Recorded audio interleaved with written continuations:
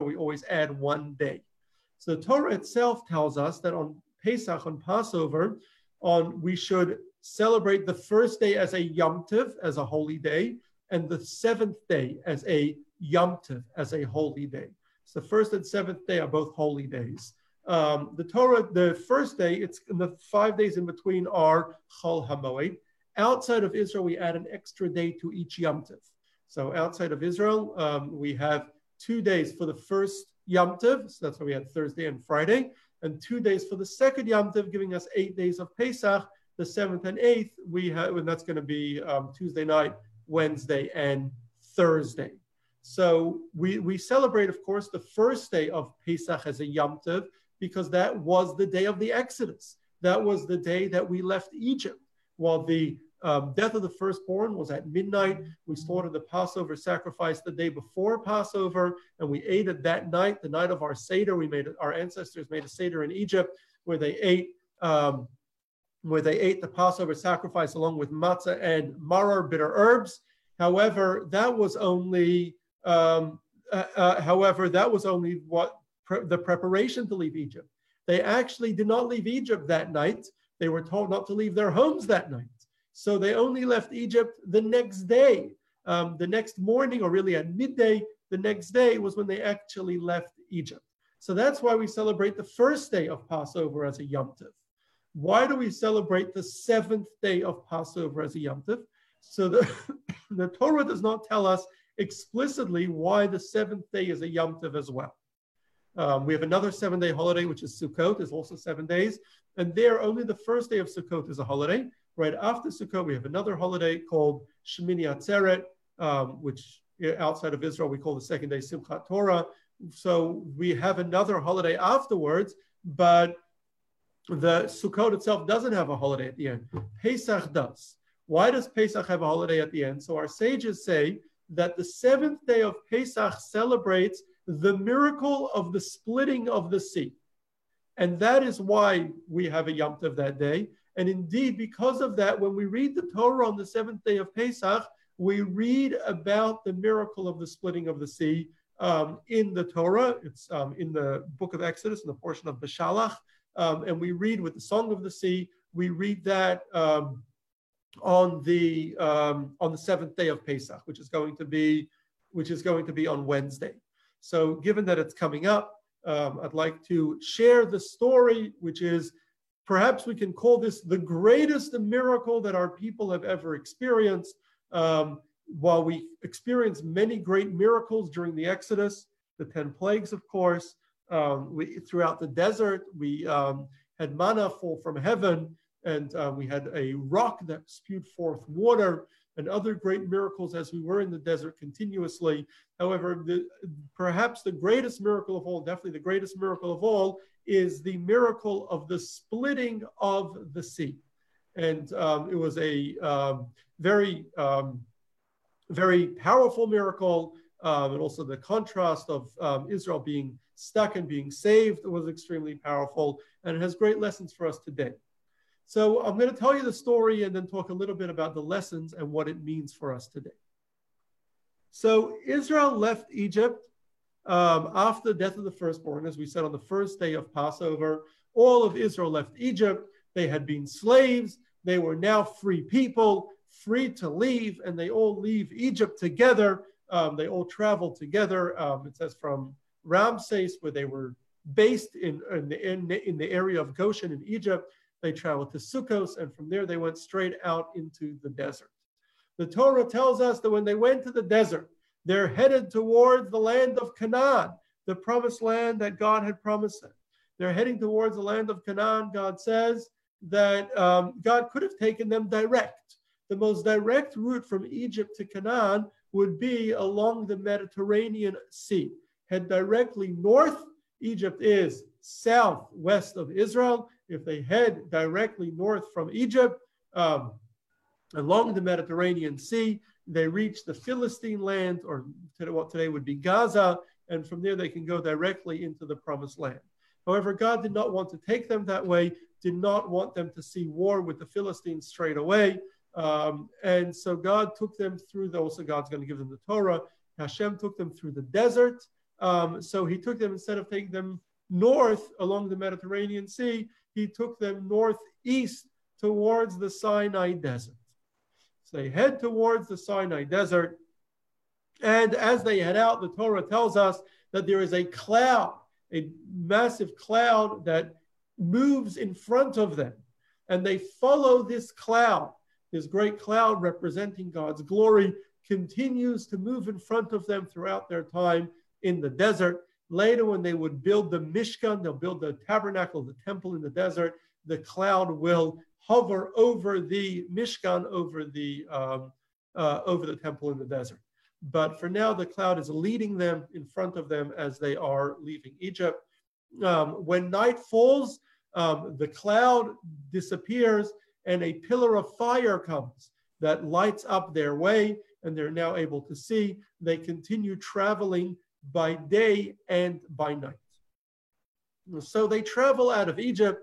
They go out of Egypt. Now, originally, when Moshe had told Pharaoh that they were going to leave Egypt, that asked Pharaoh for permission to leave Egypt, originally he only asked Pharaoh for permission to let the people go for 3 days. He said, let us go for 3 days. And that's it. That's all he asked for. He didn't ask to leave permanently. He only asked Pharaoh for permission to leave for 3 days. Now, he didn't say he was going to come back after 3 days, but still, he only asked for permission to leave for the 3 days. And so even once after 10 plagues, and after Pharaoh finally allows them to leave, the Pharaoh is under the impression that they're only going for 3 days and they're coming right back. However, after 3 days, the people don't return.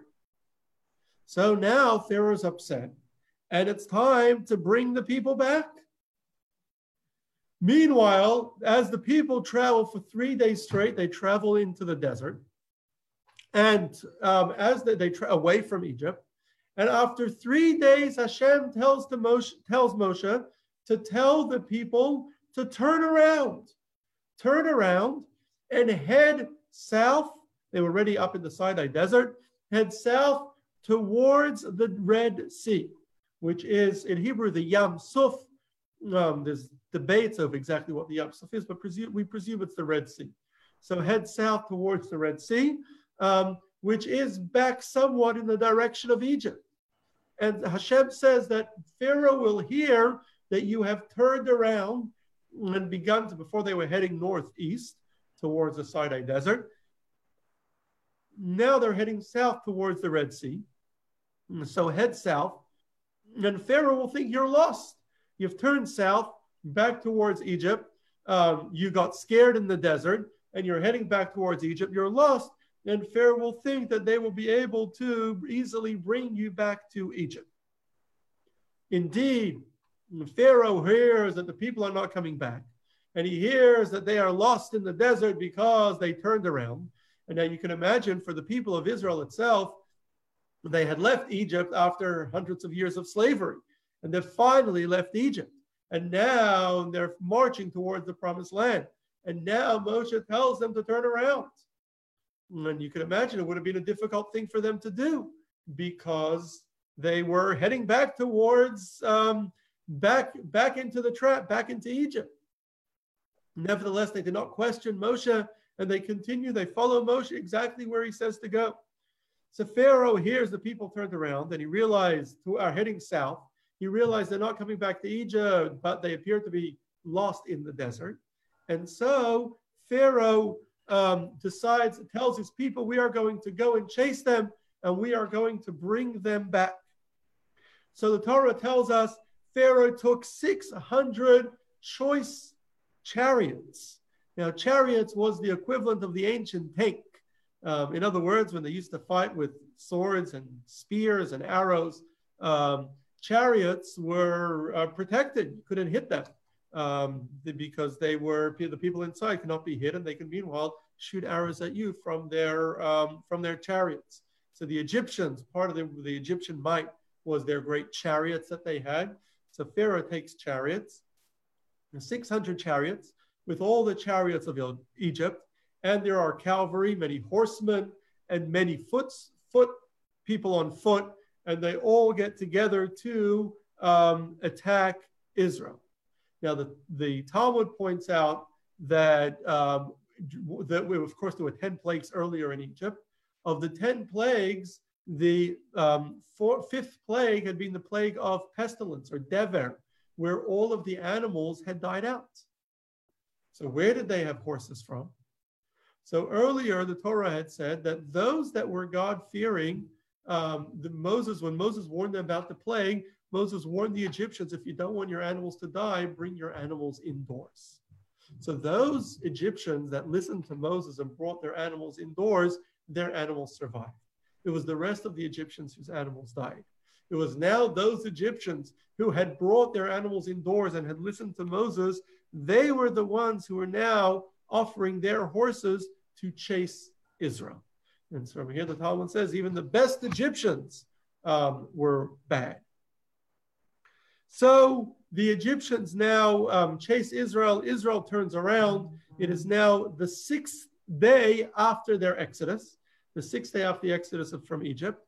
And they're now, or what today would be the 6th day of Passover. And they turn around and at this point, they reach the Red Sea.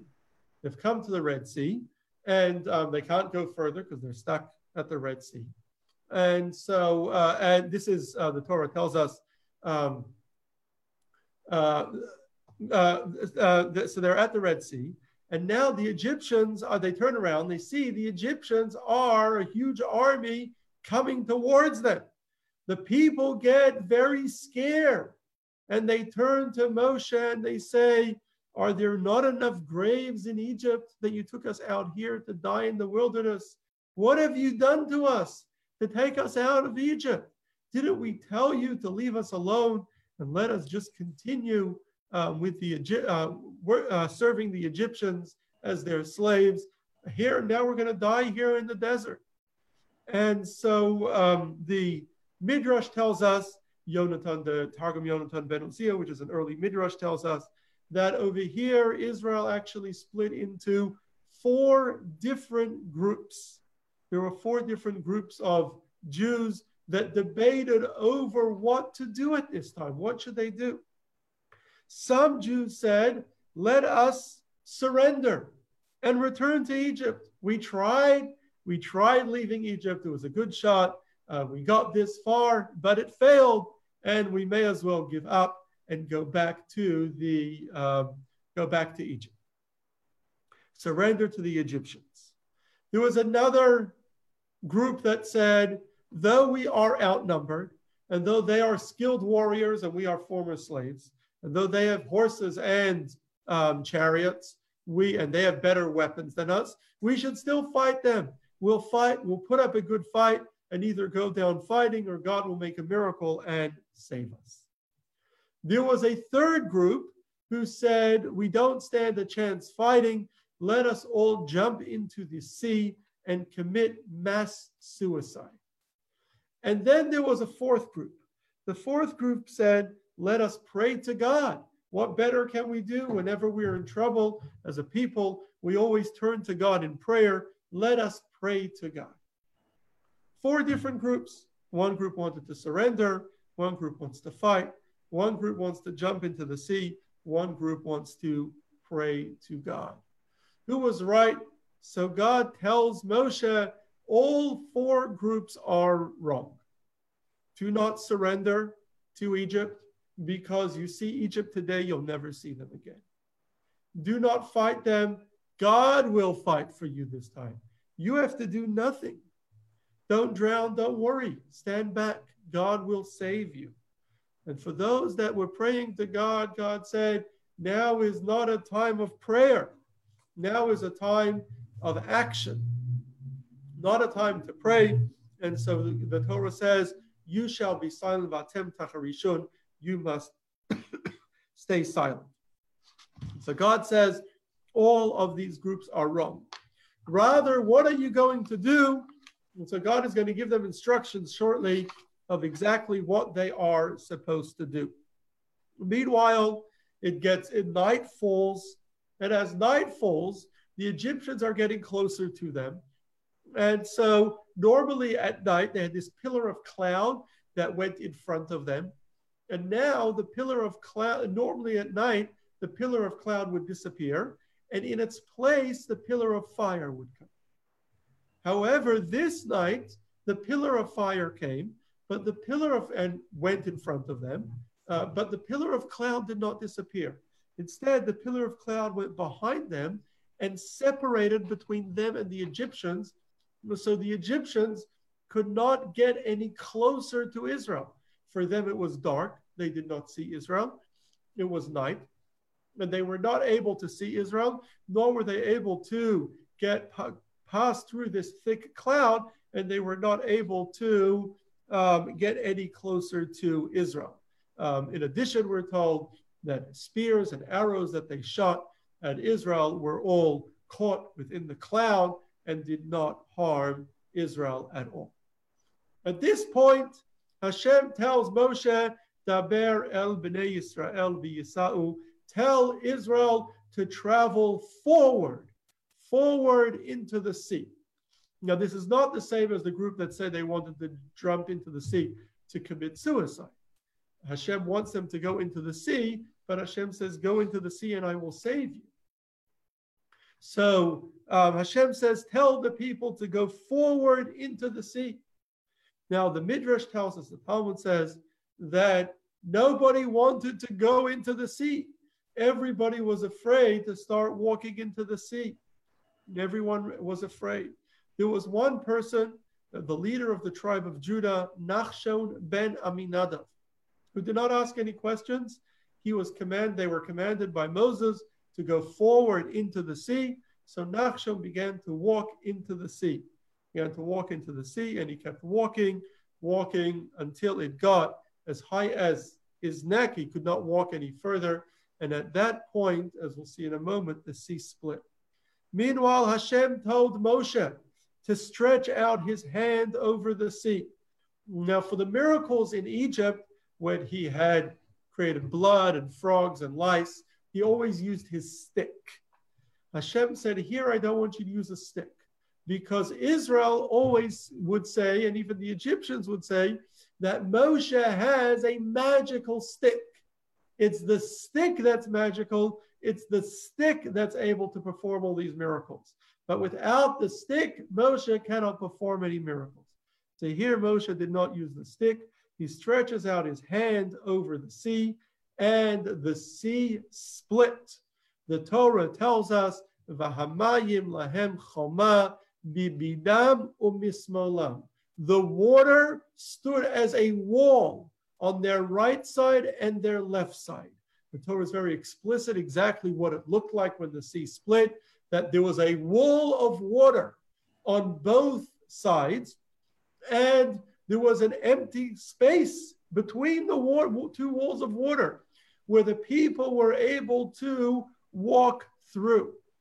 Further, the Torah tells us that they went bayabasha betoch hayam, on dried land in the middle of the sea. Normally, the water at the bottom of the ocean, at the bottom of a sea, would be, the ground, the bottom of the sea would be wet. The ground would be very moist and very damp and hard to walk on. Here, the ground itself was totally dry and easy to walk on. And so they were able to walk through the sea with walls on both sides, allowing them to pass straight through with dry land beneath them. The Midrash gives us much greater detail to how this miracle was. The Midrash says that it actually not only was there water on both sides as described in the Torah, but there was also water on top of them.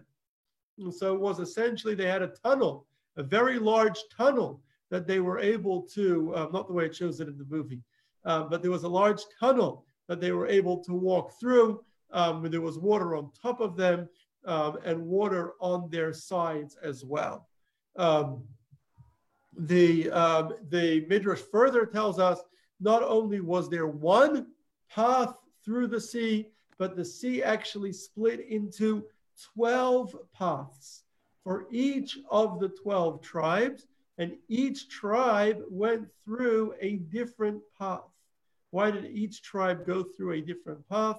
So the Arizal, the great Kabbalist, the Arizal explains that every tribe has a different way to connect to God. Every tribe had, in the days that we lived in our tribal communities, every tribe had a different version of prayer, different way, different form of prayer in that they would connect with God. And so therefore each tribe, because this was a powerful moment, as we'll soon talk about, to connect with God, each tribe had its own path through the sea. And so as they traveled through the sea, the Midrash tells us, as they traveled through the sea, there were also trees that were growing on the sides with fruit that they were able to pick. They were also able to stick their hand into the walls of water, or stick a cup into the walls of water and take water, which, although seawater is usually salty, and although the water here was frozen, they could actually stick their cups into it, take water out, and it would be fresh water for them to be able to drink. These are all additions from the Midrash. And in this way, they crossed through the sea. They crossed through the sea. So seeing Israel going through, as Israel went through the sea, now the Midrash also tells us that they did not cross from one end of the Red Sea to another. That would be quite a distance, but rather they simply went in a circle. In other words, they came out the same place that they entered, or in the same side that they entered. They essentially went in a circle through the sea. At this point, the cloud that had been blocking Israel from the Egyptians lifts. It's the middle of the night, but the cloud that had been blocking Israel from the Egyptians lifts, and the Egyptians see Israel walking into a split sea. So the Egyptians begin to follow Israel, chasing Israel into the sea. And Israel is far ahead now. As they go through the sea, the Egyptians come into the sea out after them. As Israel begins to exit the sea, and all of Israel, and Israel was a lot of people at the time. We know there was 600,000 men of war. We can estimate there are about 1.5 million people in total, a lot of people. And as Israel is coming, it would take them some time to cross, but as Israel is coming out of the sea, the Egyptians are going into the sea. As Israel is exiting and all the Egyptians are in the sea, God makes the ground beneath them soft again. So when Israel was walking through, it was hard.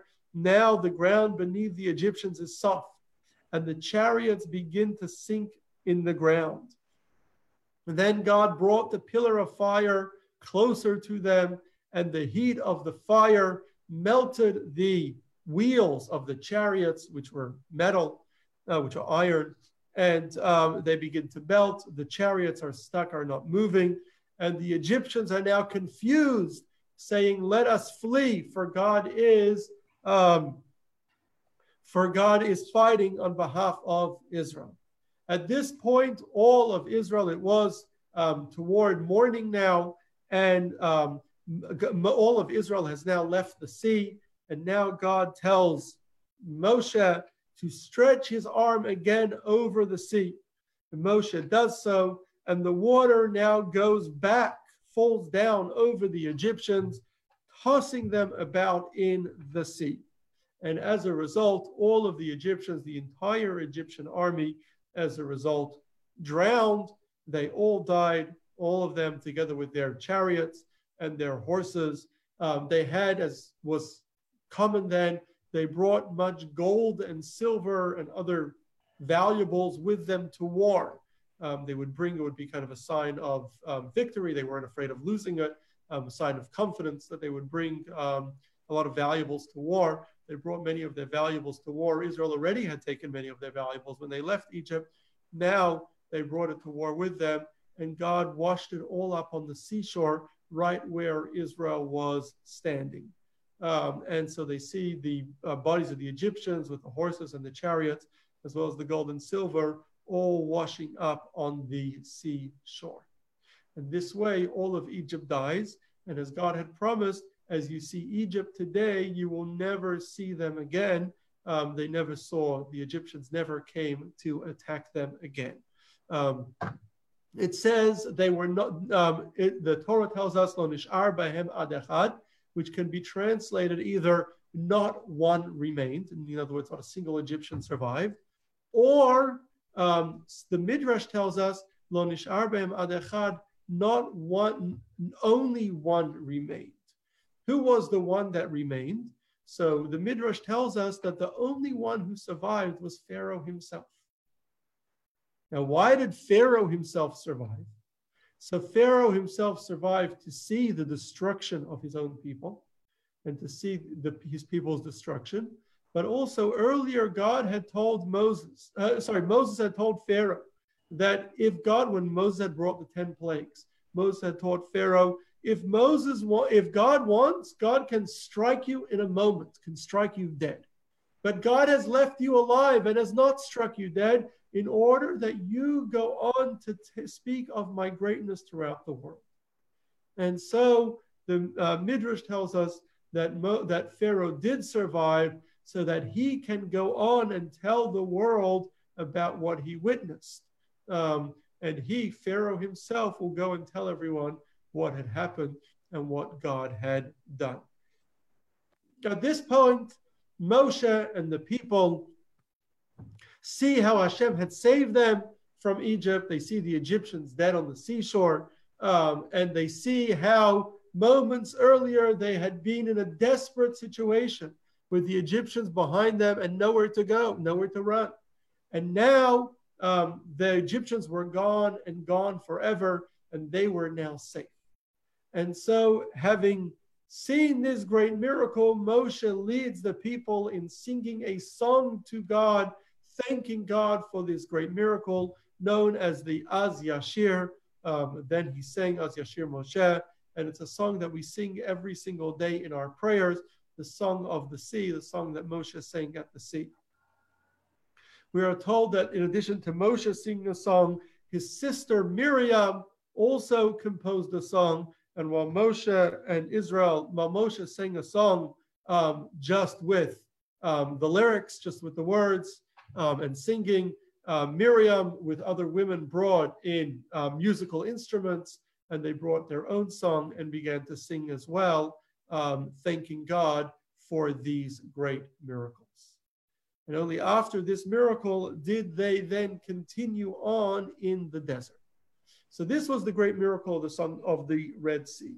Now the miracle of the Red Sea that we said happened on the eve of the 7th day of Passover. It happened on the night of the 7th day of Passover, which is it's the miracle we celebrate on Passover.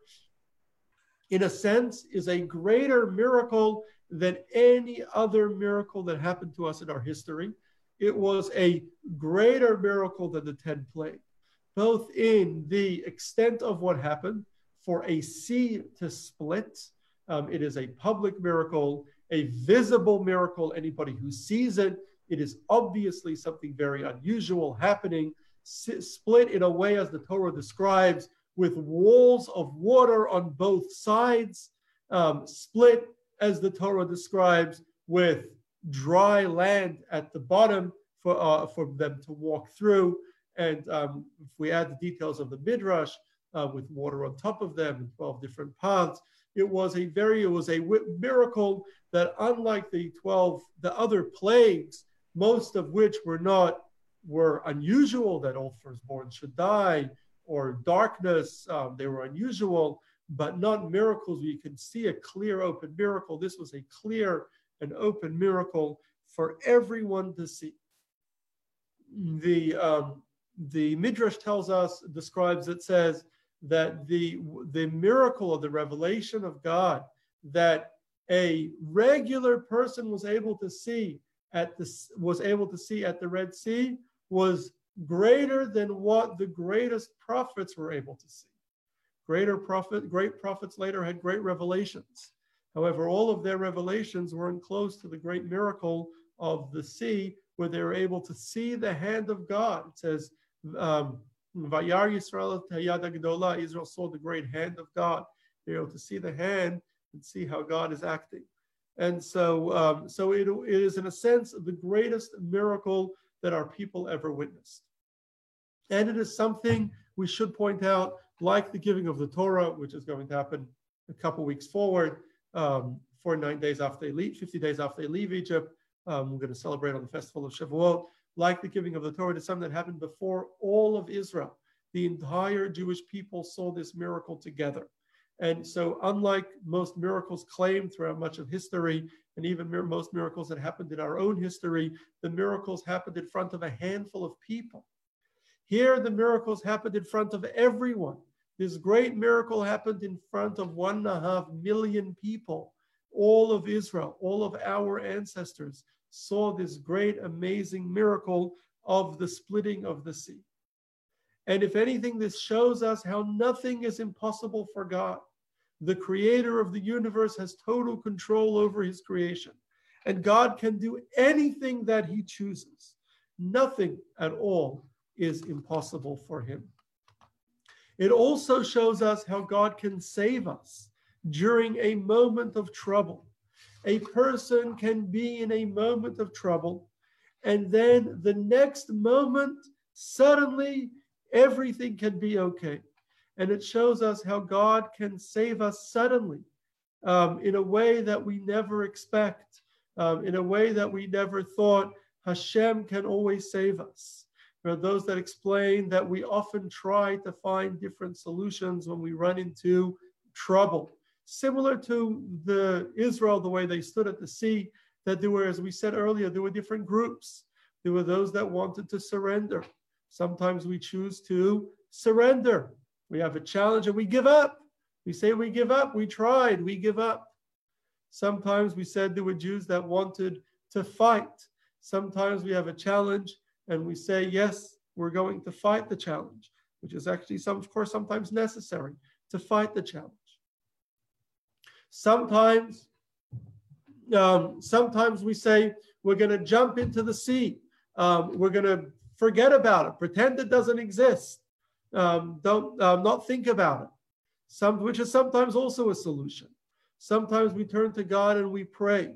All different ways to respond to challenges. But we have to remember that ultimately God has the ability to pull us out of this challenge without us doing any of the above. God has the ability to take us out of any challenge. And God can take us out of even the most difficult challenges. Whatever we face, God has the ability to take us out. Now, we learn many powerful life lessons from this great miracle as well. Perhaps the greatest lesson that we learned was from Nachshon, the fellow who jumped into the sea. Moshe tells them they have the Egyptians behind them, they have the sea in front of them, and Moshe tells them that God said to travel forward into the sea. It was something that appeared to be impossible, something that, how do you jump into a sea? It's not possible to jump into a sea. It appeared to be totally impossible, but Moshe said to do it. This is what they were supposed to do. So Nachshon, without asking any questions, went ahead and he went forward exactly as commanded. And it teaches us, when facing a challenge, when God says to do something, if we have a mitzvah that we have to do, even if it is extremely difficult, even if we see no easy way to accomplish the mitzvah, you must keep going and do it anyway. No matter the difficulties, no matter the challenges facing you, move forward, keep going, don't stop. And that was the lesson from Nachshon. He wasn't afraid to take the plunge and jump into the sea. Now in Kabbalah, in Chassidus, we explain that the splitting of the sea was not just a revelation of God in that we saw God's hand, we saw God's control over nature, we saw how God can change nature in a moment if he chooses to do so. But the splitting of the sea is really a miracle where there was a great spiritual revelation. There was this great, powerful spiritual revelation. And that's why we say that a regular person saw a revelation that the prophets didn't see, because there was at that moment this great spiritual, powerful revelation. What sort of revelation did they have? So in Kabbalah, it explains that our world is split into two. There is the world Almad Itgalia, the revealed world. That's the world that we are familiar with. And there is Almad Itkasya, the hidden world. That is the world that we do not see. So while we live in a world, we see life around us, we have our experiences. At the same time, there are many, many deeper layers of reality going on around us that we don't see at all. Hidden layers of reality that we are impacting and are impacting us that we don't see at all. These greater, deeper layers. Ultimately, on a deepest level, God stands below us, and God stands around us, and ultimately God is the deepest layer behind us that is there in everything in this world, in everything in our lives, and we just don't see it. God is the ultimate hiddenness. So there is the revealed world, and there is the hidden world. There is what is revealed, and there is what is hidden. And so in our when the splitting and that is represented by the land and sea. The land is revealed. In other words, whatever's on the land, you're able to see. What's in the ocean is covered by the ocean. What's covered by the sea, you cannot see it unless you're very up close. You cannot see through the water. It's all covered. So the water represents the hidden reality. Now, what happened is, during the moment of the splitting of the sea, Hashem, God, uncovered the hidden reality, where we were able to see the hidden reality. Not only could we see how God manipulates creation and God manipulates nature, but we were able to see a deeper reality that we normally don't see. We were able to see a spiritual reality that normally humans are not given to see. And at that moment of the splitting of the sea, we were given the ability to see this deeper reality. And this deeper reality is then able to impact us and recognize that a lot of what we see in life is superficial. Often what you see, it appears that it matters. All sorts of things that look like they matter. But the truth is, these things don't really matter. They're just superficial. They're not really what's really going on. When you open up the sea, when you open up the hidden reality, you can then see what's really going on a deeper level, what's going on in the deeper layer, not just the superficial reality. And so at the splitting of the sea, Israel was able to see this deeper reality of what was really going on. We are told that every year on the seventh eve of Passover, which is going to be this year on Tuesday evening, we relive it, just as on the first night of Passover, we have a Seder and we relive the Exodus. So too on the seventh night of Passover, we relive this great revelation of the splitting of the sea, where God gives us the ability, if we focus enough, we have the ability to recognize a deeper reality around us. Not in the way they saw it then. We don't have that great revelation, but at least a little bit we're able to experience. And then this sense is then able to impact our lives, where it changes our lives to recognize that a lot of the things that we consider such a big deal and so meaningful and so important really don't matter. They're really not all that meaningful. They're really not all that important. I think we saw it a few weeks ago when our entire country and our entire world shut down. And there were a lot of very, very important things. The day before, we had been very, very busy with a lot of things scheduled and a lot of things that we needed to do that were very important and stressing us out. And we were extremely, extremely busy with lots of important things. And then everything shut down. And all those important things suddenly became unimportant. And we realized that they weren't essential. They wouldn't be done. They weren't absolutely necessary. It gives us perhaps a little bit of this splitting of the sea, the ability to see what is behind our covered reality or our hidden reality, a sense that a lot of the superficial things that we take so seriously don't really matter. Really, there's a deeper reality. There are more important things. There's more meaningful things. Things perhaps that we don't see at the moment, but we know are important because the Torah tells us are important, because God tells us are important. And those hidden things, that is what we reveal on the seventh day of Passover. We can focus on it, meditate on it, think about it, and hopefully change and allow it to impact us, recognizing that what appears important is not important. There's really this great deeper reality. And finally, perhaps most importantly, the most important lesson from this is the miracle that God performed for us at the splitting of the sea. It reminds us God's total control over creation. God creates creation, and God has absolute control over creation. God has absolute control over nature. Now, God does not generally split seas. God does not split seas on a regular basis. It's not something that God does all the time. Yet, though God does not do it on a regular basis, it's actually something God only did one time. Even great miracles that break nature, God rarely does. The only times God did these kind of great miracles was during the Exodus. During the period of the Exodus, there were all these great miracles where supernatural miracles that happened continuously.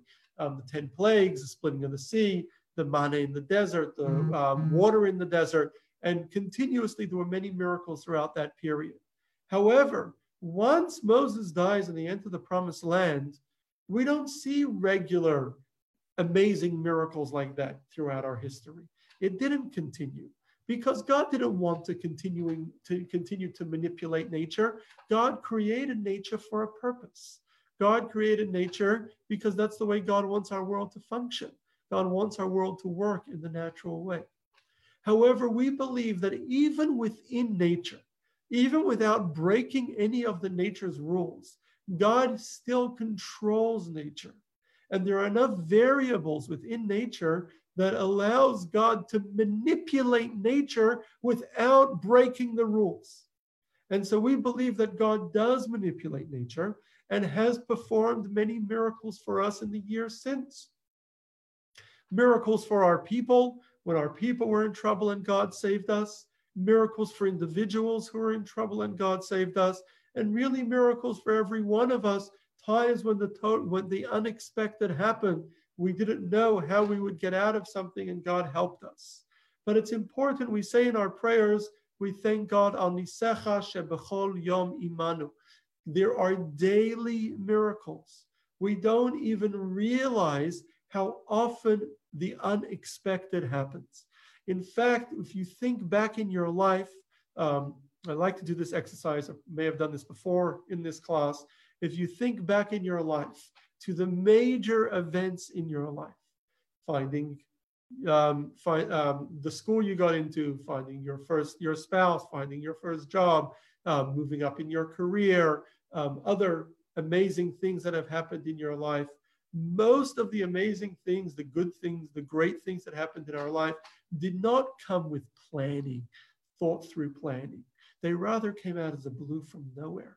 They came suddenly, totally unexpected. And we get this regularly, and we don't even realize how many miracles happen to us daily, how many unexpected things happen to us daily, because God is manipulating nature. Although not always does a miracle happen, not always is someone saved when in trouble. If you think of how often people are saved, how many close calls are there? How many times were you almost in trouble? Just think when you drive. Now nobody's driving anymore, but back when you were driving, people drove to work. We drove regularly. How many times did we get into almost accidents? How many times do you almost get into trouble? And somehow we almost all the time we get out of it. And so it's important to recognize God's miracles.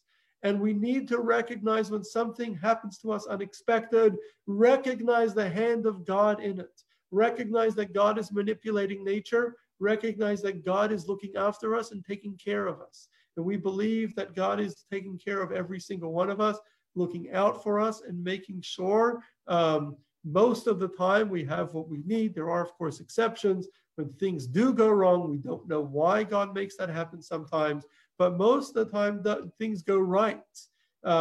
It's hard to even imagine how much good God does for us. Many of us perhaps were exposed to the virus and didn't get it. We wouldn't even know if we had it, and if we had no symptoms. And there's so many other miracles that happen for us every day. And perhaps the greatest lesson of the splitting of the sea is to remember the daily miracles God makes for us. Remember God's hand in our life, and always constantly ask God to help us. God wants to hear us asking him and thanking God for all the good that he does for us. So with this, I encourage you all on the seventh eve of Passover, which will be Tuesday night, to focus on this, on the splitting of the sea, on the story, on the lessons, the lesson of of God saving us from all trouble, doing the right thing as Nachshon did without asking any questions, turning water into land, or the hidden world into opening the hidden world, recognizing a deeper reality behind our reality, and finally recognizing God's daily miracles that he does for us every single day, all the many, many miracles that God is doing for us.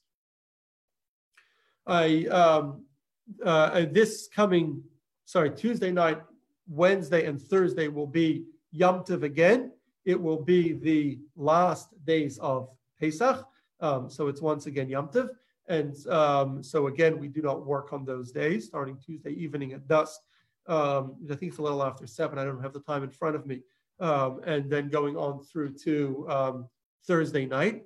And then Thursday night, after it gets dark, which is a little after 8, Yom Tov ends, and so does Passover end. And then we are then able to eat our chametz. Passover is over.